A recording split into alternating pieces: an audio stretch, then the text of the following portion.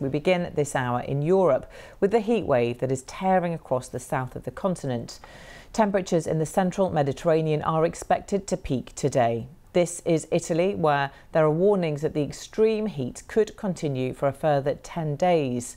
Temperatures there could reach 46 degrees Celsius on the island of Sardinia, while hot weather alerts are also in place across most of Spain.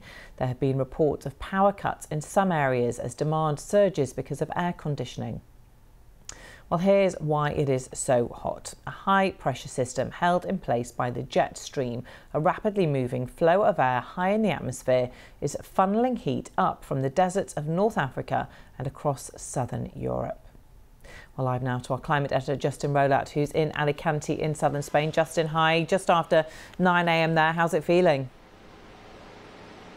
Well, it's hot. You won't be surprised to hear, Samantha. The sun's up, blazing sun. Temperatures are rising.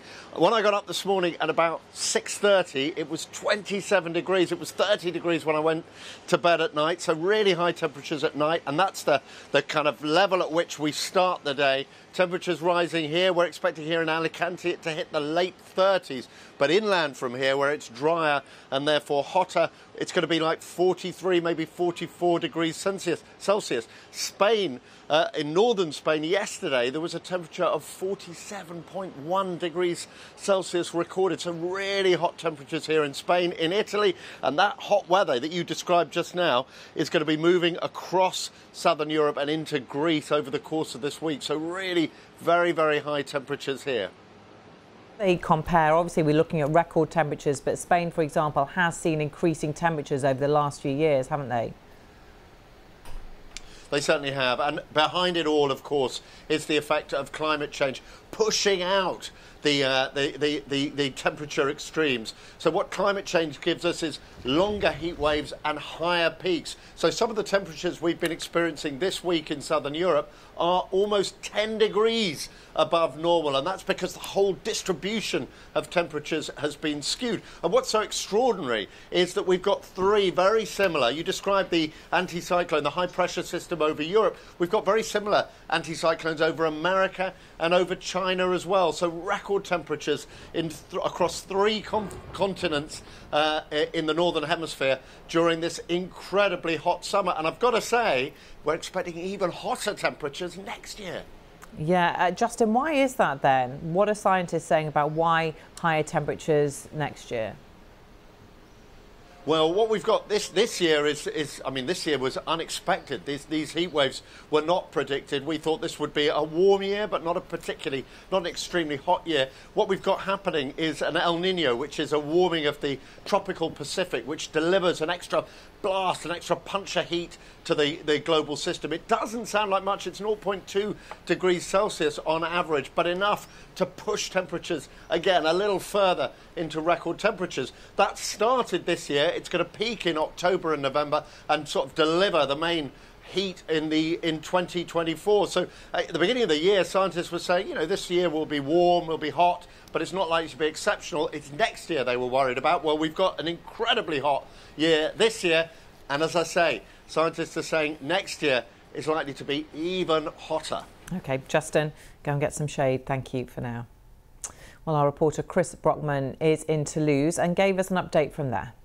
Just an hour ago, it was already 23 degrees. This will probably be the hottest part of France today. We expect 40, 41. Place called Albi, many tourists know it well. It's a UNESCO heritage site. Will be 41, 42.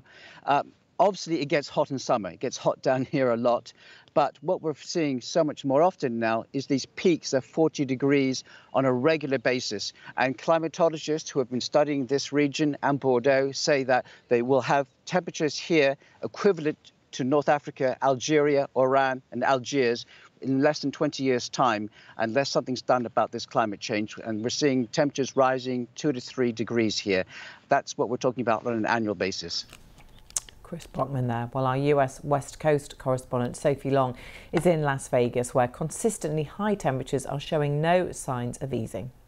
This is the desert, so they are used to high temperatures, but nothing really like this. They thought it was going to break the record for the hottest day ever in Las Vegas yesterday. It stopped just short of that. But, I mean, it's past 10 p.m. here now, and it's still very, very hot. You can probably see there's a bit of a breeze, which makes things slightly more bearable. But it's a very hot wind. You can feel the heat from the ground still coming up through my shoes.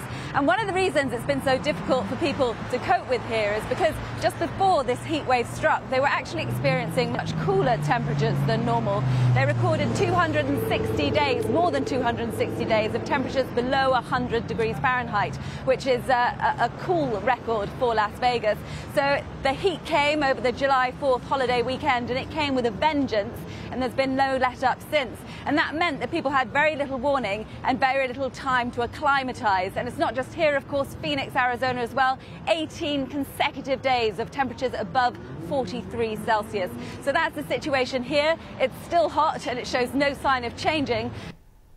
Sophie Long there. Well, at midnight last night, the temperature at a weather station in Death Valley, Arizona was still 49 degrees Celsius, reported as provisionally a new record for a midnight temperature. And this is China. Typhoon Talim hit overnight, displacing thousands. It comes just days after China provisionally recorded its highest temperature of 52.2 degrees Celsius in Xinjiang. The storm is now heading for Vietnam, where 30,000 people in its path have moved to safer ground. Floods in South Korea have claimed dozens of lives, prompting its leaders to rethink their response to climate change. Well, the US climate envoy John Kerry has told his Chinese counterpart that climate change poses a threat to all humankind. He made the comments during a second day of face-to-face meetings in Beijing. Mr. Kerry said solving climate change requires a new kind of cooperation between China and the United States, the two biggest emitters. China's top diplomat Wang Yi said there was a need for a healthy, stable and sustainable relationship. Joyce Lee from the BBC's Chinese service has been following the discussions from Hong Kong. Well, we haven't heard of much concrete plans yet, but the US and China has expressed their willingness to have more cooperations between the two countries. And actually, John Kerry is the latest top US official visiting China following Blinken and Yellen. And it marks the formal resumption of top-level climate diplomacy between the two sides. Because there was a suspension in talks since last August when Nancy Pelosi visited Taiwan. So this 3 days of formal talks is very symbolic for the two countries in terms of diplomacy as well as climate cooperation. And John Kerry said that the two countries should put aside the diplomatic differences and have more cooperation in to combat climate change. The U.S. is hoping that China could curb its emission, particularly from coal as well as methane. But China accused U.S. of not cutting its own greenhouse emissions and saying that China is still a developing country with historical emissions that remain significantly lower proportionate to that of the US. So there are still disagreements, but it's a start for the two countries to cooperate. I mean, in terms of carbon emissions per capita, China is lower than the US, isn't it? Quite significantly. Yes, it is. That's why the two sides still have a lot of disagreements, and we are hoping to see more cooperations, like more concrete plans coming.